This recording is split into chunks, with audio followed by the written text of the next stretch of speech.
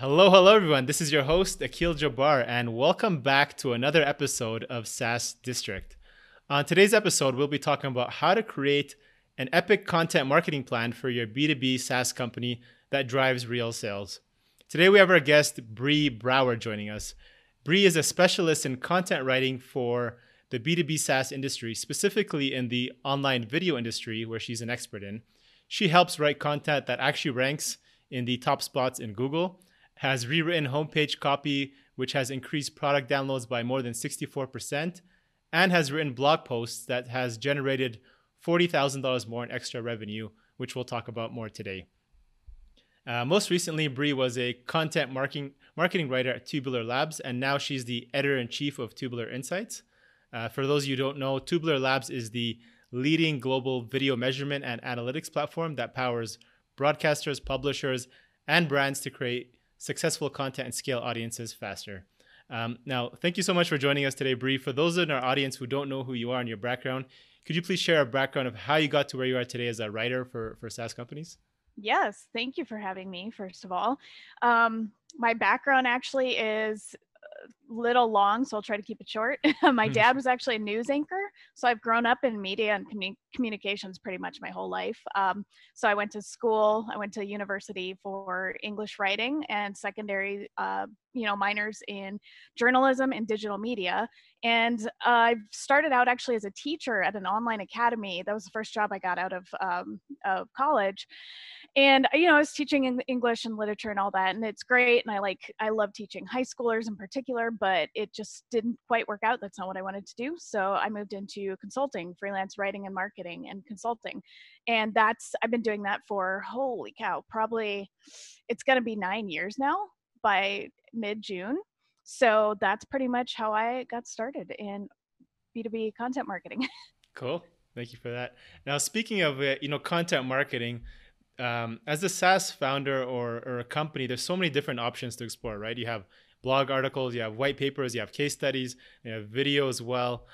How do you know where to focus your energy and where to get started? There's just so much when there's so many options out there. Right. So while I can't speak 100% from the entrepreneurial side, I do know that with any business, it is, of course, like you were saying, to get to know where your audience is. So maybe, regardless of getting started with content marketing, maybe at some point, ping your ideas against your friends and colleagues, see where they think that audience might be lying, do some of your own research, maybe throw out a survey or so if you have a current email list, ask your current email list where they might want to see some more content or what platforms they want to see it on. So definitely start there. But then once you kind of figure out that point, I usually suggest, no matter where you start, if you start having a social media, post once or twice a day, that's fine. But I do believe it is very important that all companies have their owned and operated platforms where they put their own content marketing out. The best option, I personally feel, are blogs, because blogs still keep your rankings in Google, and if you put out fresh content, even every 2 weeks, Google's still going to see that. And the more, of course, you use keywords and SEO in your site and in your blogs, the more likely you are to rank on the first page of Google. And that, of course, takes time, which, startups don't like to hear necessarily. They want to get stuff out immediately. But the thing is, if you want more of a long-term strategy and you want it to be your owned and operated platform, you have to pretty much be looking at blogs. And if you are okay and you have that runway of about, let's say, 2 years at best, even 6 months to a year should be good enough if you have great blog posts and great SEO to get yourself in those rankings. So there was an example I was thinking of. Buffer apparently did this really well when they got started. And I saw a quote from someone over there that said, for the first several years that they were a startup, they could attribute 70% of their new leads to content marketing. And most of that came from their blog. So I consider blogs still highly important. That is where I would personally start if that is where you think your audience could be. Awesome. And would you have anything suggested on the short-term periods of those who can't wait 6 to 12 months? Mm-hmm. Is there a faster channel, even though you don't own it per se? Right. Yeah. Social media is still good. It totally, again, kind of figure out where your audience is though. You don't want to be on every social platform if it's going to be fruitless and not worth your time. Hmm. LinkedIn is still really good for professionals. So if you are B2B in particular, Yeah, apparently LinkedIn's working great for people, got it. Yeah. especially LinkedIn video and LinkedIn Live. Those are something definitely to check out. And the other thing is don't just consider um, popular platforms like Twitter and Facebook and such. Maybe even look into things like Quora and Reddit. Those are kind of more community based, but I personally feel like a lot of people want to have brands that are a little bit more community based, or community focused at this point, especially with everything that's going on in our world right now. I feel like people are going to not like brands and companies that feel distant. So if you feel like your audience is probably going to want something more community based, look to starting maybe a LinkedIn group to get them all together, or start a Reddit community or something like that. So Makes sense. Yeah, I agree with that. I'm a big fan of Quora myself, and mm-hmm. I find it's just such an underrated platform that people don't Yeah. think to use. Yeah. Yep. I, So yep. speaking of timing, at what point does content marketing become important for a B2B SaaS company in their growth? Are they doing this right when they first start, or should you wait a certain time period when you have leads and you have sales and like, okay, let's start doing it? Right. So it totally depends on the startup and how many people are involved. If it's one person, right, and you're just launching, of course you want to try to get as many sales in the door as you can. And your second priority is most likely going to be getting a developer on board to help you continue to develop those features and tools. But I would say your next plan of action should be marketing. And that might look like, okay, I can get to that in 3 months, or I can't do that until about a year down the road. So you might have to gauge it, but I would argue that it's not necessarily so much a matter of time as to when you should do it, but a mindset as to how you view marketing. A lot of SaaS companies only know the tech end of it, and that's not bad because a lot of them create fantastic products, right? Right. But often that means that marketing is put aside, and then if growth slows down, they're confused as to why. So I think it's more a shift in mindset as to marketing is and should be considered a major part of your business, even though it might not seem techy to you. So I think the sooner you can start, the better. And that matters. It'll be decided within your own organization. But yeah, sooner the better, especially like if you can even have a couple members of your team offer to write blog posts once a week, then they can rotate out and you can just get some stuff started slowly. Doesn't have to be anything amazing right off the bat. Makes sense. And then, when you're speaking to different stage B2B companies, Mm-hmm. and they have a certain budget, let's say, I come to you and Bree say, hey, I'm just starting off. I have this much money to work with, versus another SaaS company who has product market fit. They're looking to Mm-hmm. scale their content marketing. What do you suggest to them, differently, and where to allocate that budget? So to differentiate from competitors, or just to expand their own? Just to expand their own. Yeah. Expand their own. Yeah. I would say, what makes you different? Like, why do you feel you're different? What other value can you offer your customers that you don't feel you currently are offering? So let's say that you have a blog and you have a couple of videos up on YouTube. That's a start of your content marketing. What about any sort of guides? Are your customers struggling with not just your product, but like something in their careers? Is there a typical problem that they address in their business? Why not write a guide or a white paper about it? It doesn't have to be long. A lot of people think white papers have to be these super long, like 20-page academic things. Mm. And that's not really the way it has to be done, right? So, start with a 5-page guide. It could even only be like 300 or words or less on each page, but with even some nice graphics and images, or even links to other videos for more assistance. So you can go there. I would say the sooner you can get case studies under your belt, that's very important. Customer stories, success stories / case studies. So that usually doesn't happen, obviously, until a customer's used your product long enough that they see ROI or tangible results. But if you get those, definitely talk to them about seeing if you can write a case study about their success, because a lot of people want to hear that other customers are in the same boat they're in, the same problems. And once they see that and that your product helps solve that problem, they'll immediately be like, oh, yes, this is what I need to. So case studies, definitely, as soon as you can get on those as well, that's a good option.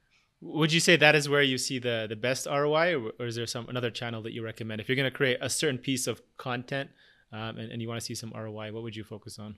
I would say customer success stories and case studies probably see the best ROI. I'd have to like do Googling to see if that's like scientifically true or not. But most of the people I've ever worked with have said a lot of people like to read those. They Hmm. like to read them. They can even be video interviews, honestly, case study video interviews. And I feel like, again, because it's so personal, it's a problem you address and you see the results. I feel like people react to that more easily, because I think the stat is somewhat old now, but there was a stat about 3 years ago that said new customers will click through or have a touch point on something like up to 10 pieces of content before they ever choose to work with you. Right. So the the theory there is you could put out more content, and you should, but it needs to be the right content, because if you can limit that amount of touch points that convinces someone to look at your product, that's important, right? That's less work for you, Mm. and it builds trust faster with your potential customer. So case studies, I feel, do that a lot more quickly, because it's more narrow. It's, here's a problem, here's a solution, let us know if we can help you. And it's direct, and it's not just tooting your own horn. It's literally a success story from someone using your product. So I do feel that the ROI is quicker there. Okay. And I want to talk more about the video marketing side. So I know you write a lot about video marketing, as you've worked with Hmm. many SaaS businesses in that industry. With the value of video marketing, can you share any effective strategies, and what do you really need to get started if you're a founder or marketer looking to use video marketing to drive real ROI? You know, whether it's TikTok, YouTube, Instagram TV. Do I use a flip phone? Do I use HD cameras? Like I don't Yeah, know, where do I get started that I want to sure. make an impact and get results? The Honestly, the most important thing I would say, first of all, is to get started. Pick one platform, experiment with it for a little bit and see how it works, and then expand into a different platform. And like I said earlier, if you feel your customers are mostly going to be on LinkedIn because they're professionals or business professionals, definitely do recorded videos and LinkedIn Live. So start there at minimum, and then you can choose to expand to other platforms. Um, in terms of equipment, I tell everyone this, and this is something that when I worked more on the YouTube creator side of news reporting, everyone thinks they have to get these big fancy cameras, and you really don't. Honestly, most phones nowadays, like my Pixel, like I'm pretty sure this thing has the best camera I've ever owned in my life. Yeah, yeah. So, but I've never owned a Canon, a professional Canon camera, but you don't need that anymore to get started. So as long as you have a relatively new phone, that's good. But actually, what most people don't realize, what's most important is good audio quality. So if you can at least invest in like a Blue Yeti or a Yeti Snowball, I think the Snowball's like $50 and the Blue Yeti is like 100. Those are still considered some of the, better, affordable, like high quality microphones and such. So audio is actually more important than video quality. A lot of people are willing to overlook video quality if the audio is good. As an example, just look at the millions of people that watch esports live streams. You know for a fact that those live streams are not always up to date. There's probably some staggering and lag here and there, but people just do not care. If you have good quality and the commenters are excited about it and the game is good, they don't care about the video quality. Same thing will apply. If your customers like you and they love your product, they won't really care if your LinkedIn live video, lags every once in a while.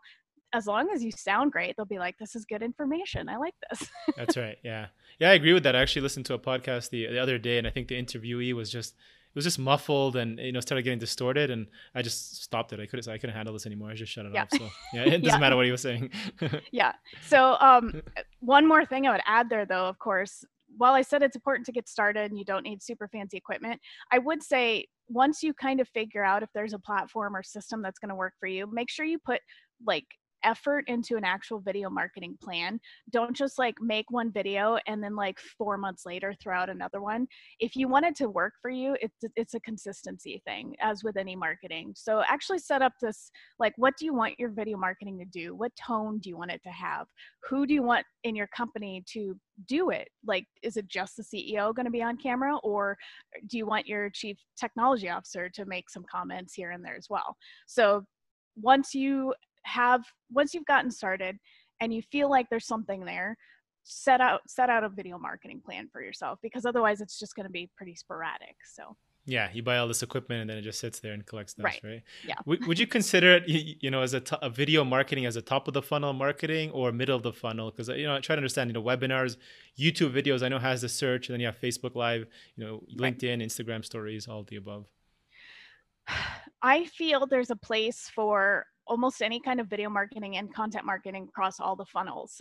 For if you're going to introduce your customers to your brand, then that's going to be probably a basic YouTube video discoverable by anyone, right? Okay. Middle funnel, that's more of your customers are asking more questions about you, right? Whether or not they want to work with you. That might be something more like, let's say, a couple of how-to videos or guides that you have on your site and you don't necessarily host on YouTube.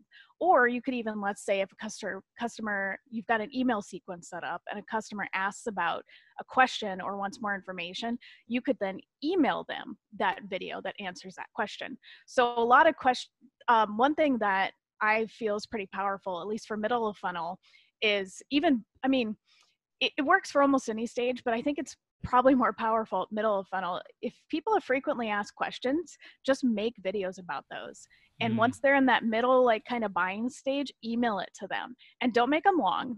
They should only be like 2 or 3 minutes. But people get so many emails and written text per day. It sets you apart, makes you look a little bit different if you send them back video answers instead. So yeah, there's almost any stage you can use it. It's just how you use it and the level of application and relevancy, basically, right? And you would throw that on YouTube, like you'd create these little FAQ and say, hey, this is an answer. You And then, could. yeah. I would say those would be, but that's of course introductory level, right? That's Yeah. a top funnel, broad application. Like if someone wants to know, does your product do this? That's really simple. A demo you'd put right on YouTube. But let's say the stage is now at the middle funnel and they have a little bit more serious questions like, how detailed is this capability? That's the kind of thing that you probably don't want to reveal to everyone in general in your marketing. That's more of like, they're kind of serious about buying. So now it's more specific question to their business. So then maybe you record a specific 1 to 2 minute demo just for them, and then you send it to them via email. So it's that kind of differentiation for each, part of the funnel that you should figure out. So Makes sense. Yeah. How do you provide a great experience to your audience and stand apart to get that wow factor, whether that's content through your blog or through your video? I know, like, for example, I went to your website and I was pretty impressed. There was a nice images standing out. You had a different dress, yeah. than somebody else, and the way you wrote, it stood out. Yeah. How do you provide that? It's interesting. On my end, I just figured out that this is who I am. And I felt confident dressing in 40s, 50s, and 60s attire. And I realized no one else really does that. Great. Good for me. It just worked out that way. But I think that's part of it though. And that's part of my entire, mission, basically, when I'm helping companies, is storytelling has always been there, and being unique and telling stories has always been in people's blood. Even in caveman days, we gathered around fireplaces to tell fires to tell stories, right?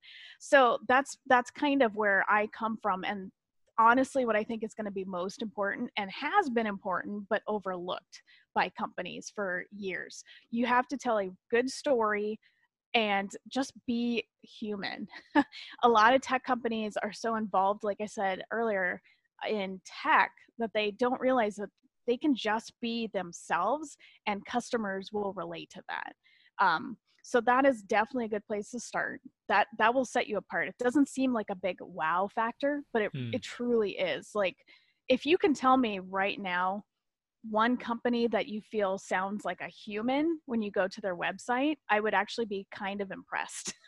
SaaS companies are, like I said, they make amazing things that change the world, but sometimes the language is just like, okay, I know what you're saying as a tech person here, but it Yeah. makes me feel like you're a robot a little bit. Yeah. Yeah. So Exactly. telling a story and just being human will immediately have a wow factor that'll set you apart.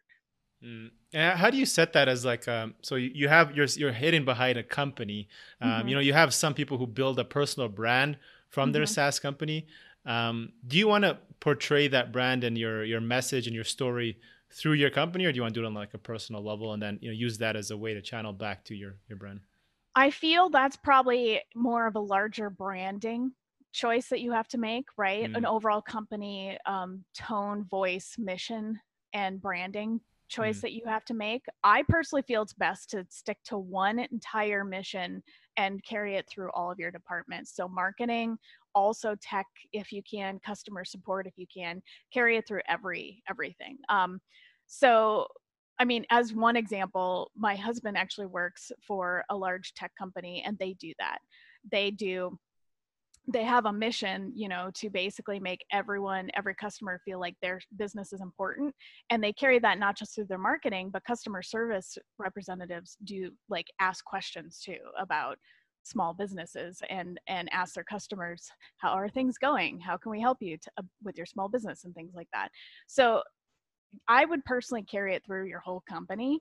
It's just implementation there that gets tricky, Sure. depending Yeah. on how big the company is. So, Makes sense.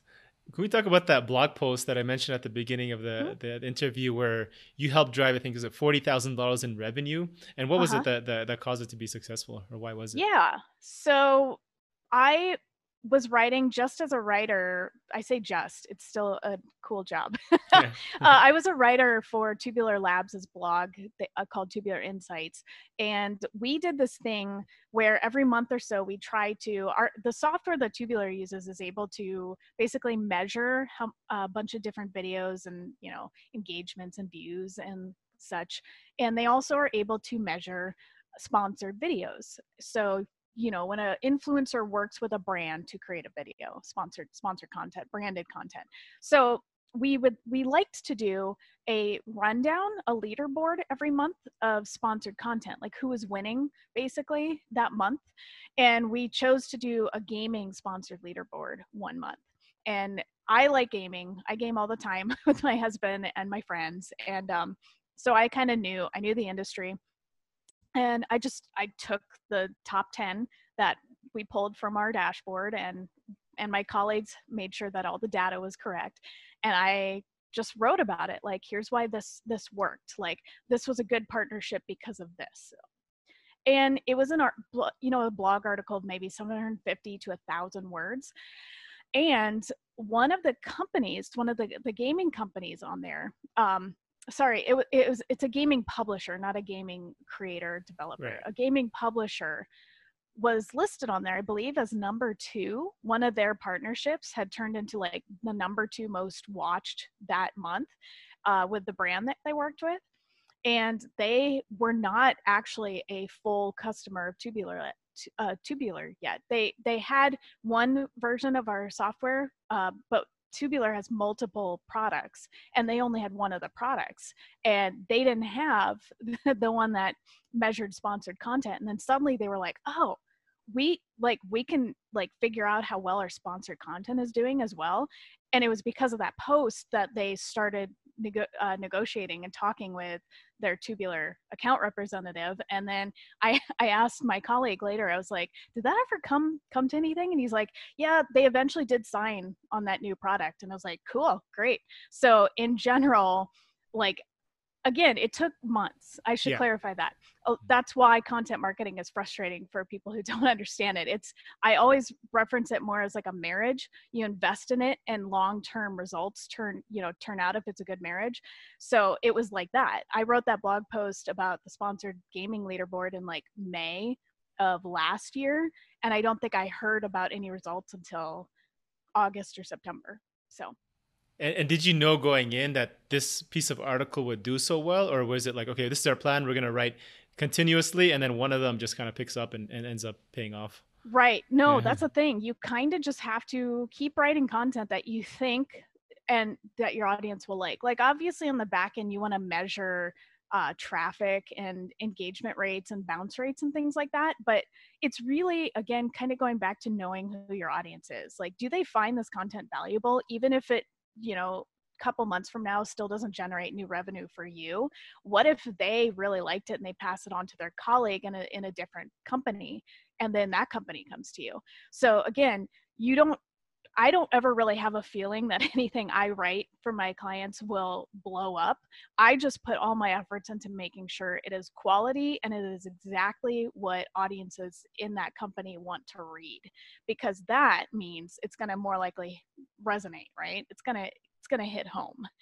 Makes sense. What are some strategies or questions that founders or marketers can ask themselves to start improving their website content and try to start driving some of those leads through content marketing? Yeah. I would say, first of all, definitely go back to that. Ask the hard questions. Ask whether or not you sound like a robot. Start there. Then look at how you're writing. How are you speaking? What is your tone?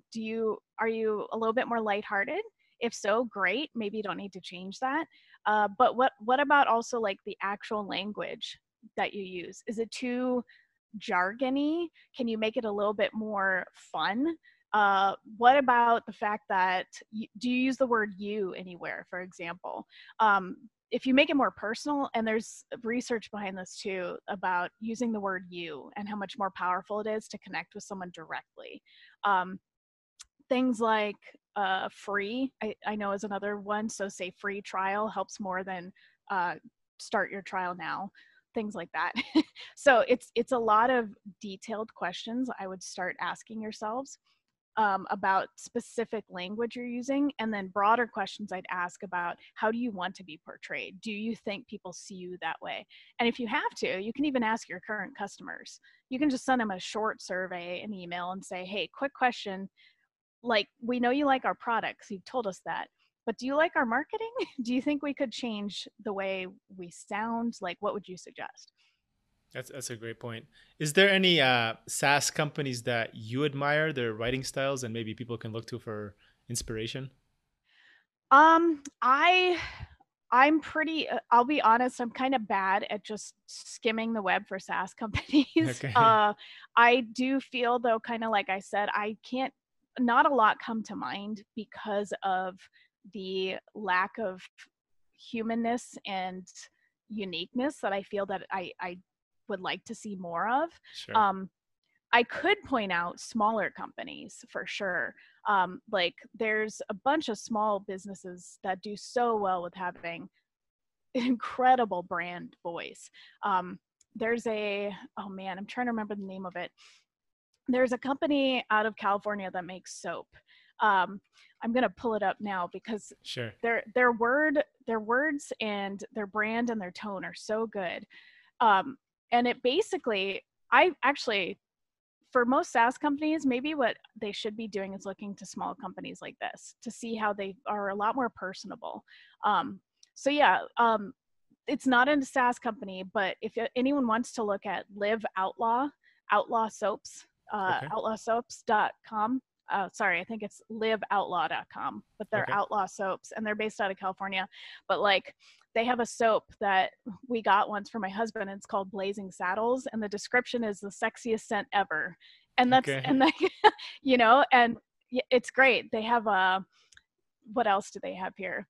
It says made with love and laughter, would probably be used by Steve McQueen if he were still with us. It will raise your level of kissability.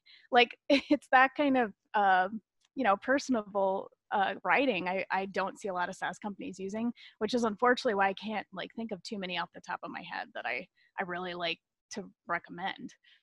Yeah, I love it. I can't think of any either. I do see it with some other ones where they get to be a little bit more creative and it works, Hmm. right? People are like, oh, look at Yeah. this, check this out. It's funny. Yeah, Yeah. like MailChimp, well, I should say, like, MailChimp was really good at that for a long Oh time. yeah, that's right. I haven't looked at their site in a while. I know they've changed direction from not just being an email service provider, but they are definitely one that when they started out, they really had it nailed down. So that would definitely be a place to at least kind of look at their history of their marketing. Makes sense. What's your thoughts on using the pillar content as a strategy to then distribute to many different channels? So I know you talked about, focusing on one channel and doing it really well, and then, committing it to a long term. Mm-hmm. But if you want to do, you have like a 1 hour video or whatever, 2,000 word blog post. Yeah. Where do you begin to build that framework as a B2B SaaS company to? Yeah. So while this touches on other parts of marketing and not just content marketing, and it goes back to a lot of what I've said before, is figure out what's resonating with your audience. So let's say they really like to do tune into your LinkedIn Live shows, whether or not that's like a product demo or that's a Q&A with the founder. Let's say that LinkedIn Live works really well for your customers and your audience. So take that video and write a blog post, summarize it, and write a blog post about it. Maybe take one or two of those key points and put those as snippets on social media, linking back to your blog post or linking to the LinkedIn Live replay. You can also, honestly, a lot of these things, you can also just take videos like that and put them into, let's say you have a learning center for your SaaS product, you can put them into your learning center, and that doesn't take too much extra effort. You can send out an email sequence about the steps or the key points recommended in that LinkedIn Live video. So there's usually tons that you can do. A lot of people think you have to be creating new content all the time, and that's not true. So now let's say you have a really long blog post and it's a big step-by-step guide on how to do something better with your product or better in those customers' jobs even. Why not take that, throw it into a like a slide, a PowerPoint, put that as a learning, a learning slide in your learning center, or turn it into a short 3-minute video, put that up on your YouTube, link to it in your Twitter, put it on a Twitter post, and there's tons you can do. So start with one larger project and then basically segment it off into smaller pieces appropriate for each platform. Right. And we talked about, high quality content, the wow factor a little bit, but is there other factors that you find that help the content stand out, whether it's like the length of the article, is it the graphics, is the font, is there, other little things that people can look at, or just the format that could help stand out? Right. So there's arguments all the time and the length of content always seems to change every like 3 to 5 years. So again, it kind of goes back to your knowing your audience and your analytics. If you find that, let's say you've written now for about 5 months on your blog and you've written a variety of different links, like 500 words to 2,000 words. Let's say that the 500 word posts aren't doing well. Maybe that surprises you, but look at why the 2,000 word post did well. Is it because they were a lot more practical and they had application steps for your customers and potential clients? Maybe that's more of what you should be writing then, and not wasting your time with 500 word blog posts, right? So length is something you have to watch, but it's kind of, again, an experiment. But once you realize it's working, then you're pretty much set. You just make sure it's still working every month when you check analytics. So in terms of like colors and other like branding and on your site, yes, a lot of that. And the only reason I know anything about like color psychology is because my mom is an interior designer.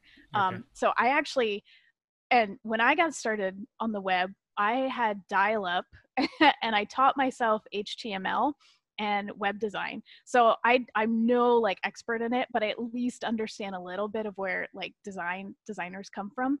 That stuff is, yes, I would also say that's highly important. And I've actually worked with a couple of SaaS companies in the past when I've been working on their copy or their blog with them as they're like looking to redo a website design. And I even talk to them like, I feel like a larger headline over here makes more sense, or don't put that image there because that person is looking off the screen. You want them to be looking in towards your content. That's actually something that newspapers have been doing for centuries too. Like, you never have a picture of an image of a person looking off the page. You always want them looking into your content or into the headline. So it's like tiny little stuff like this that designers will know, but you might not know as a tech founder or even as a writer. Not everyone knows this. So sometimes if you don't know this, you have to be okay, like kind of outsourcing it or even getting feedback on it for sure. But yeah, a lot of these little nuances play together. Even the copy on your call to action buttons, right? Like, Yeah. don't just say click here or read more. Be like, what I like to recommend for things like that is like, give me my free stuff.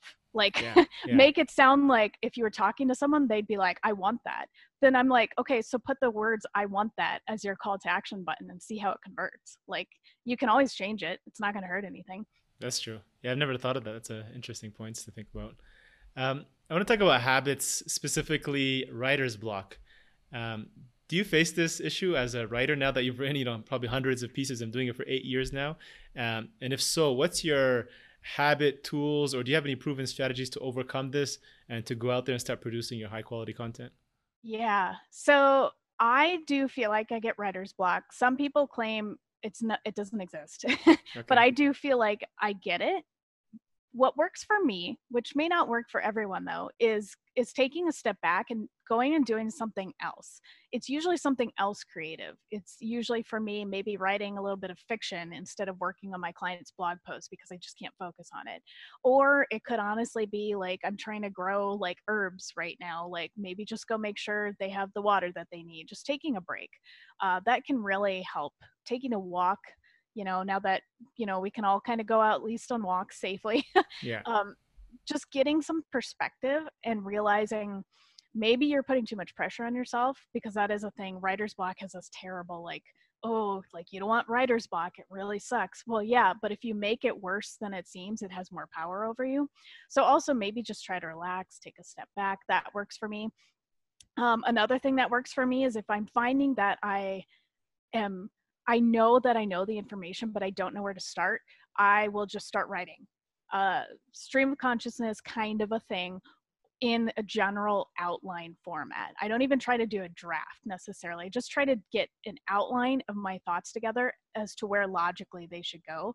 And then honestly, once I get to that point, half the time I don't even start writing until like a day or two later, because then I come back to it and all my notes and all my thoughts were already out there and organized. Now all I have to do is expand upon them. And usually you have a fresh, new eyes, and your brain is clearer a day or two later. So for me, it's usually just taking a step back, realizing it's not as it's not as terrible as it sounds to have writer's block. You just have to figure out what works for you, and those are the kinds of things that work for me. And generally, when you create that outline, you put it out there, you get it all written out, and then you come back a day or two later. Do you find that usually we'll go back and start removing stuff and editing it, or do you feel like, this was good and I'm just gonna fill it in and work with it? Yeah. Sometimes, yeah, I do take stuff out. Sometimes a thought that you think is relevant just isn't relevant anymore. And you even have that, humans have that even in everyday speech, right? We go off on tangents, and there's nothing necessarily wrong with that if you're talking to someone and you have the time to do it. But in your business, especially as a startup, you want to pretty much make sure you're saying exactly what you need to say and get to the point.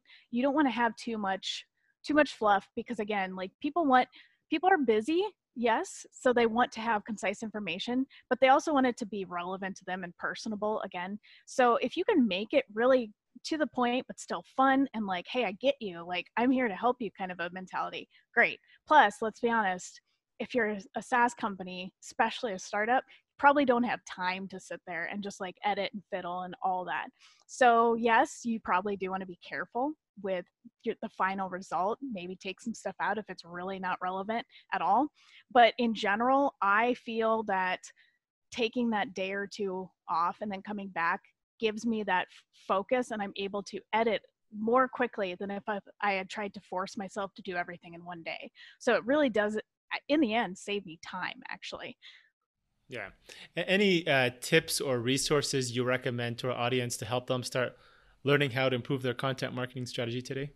Yeah, definitely check out Content Marketing Institute. They've been around for years. They even used to have a print publication for chief content officers. Now they do it digitally on email. So they have so much information. Definitely start there. HubSpot is not a bad secondary place to start. Theirs is definitely more aimed towards businesses Mm. and how they can get started with content marketing, whereas Content Marketing Institute is for more chief content officers and creatives. Um, I'm trying to think of anything else.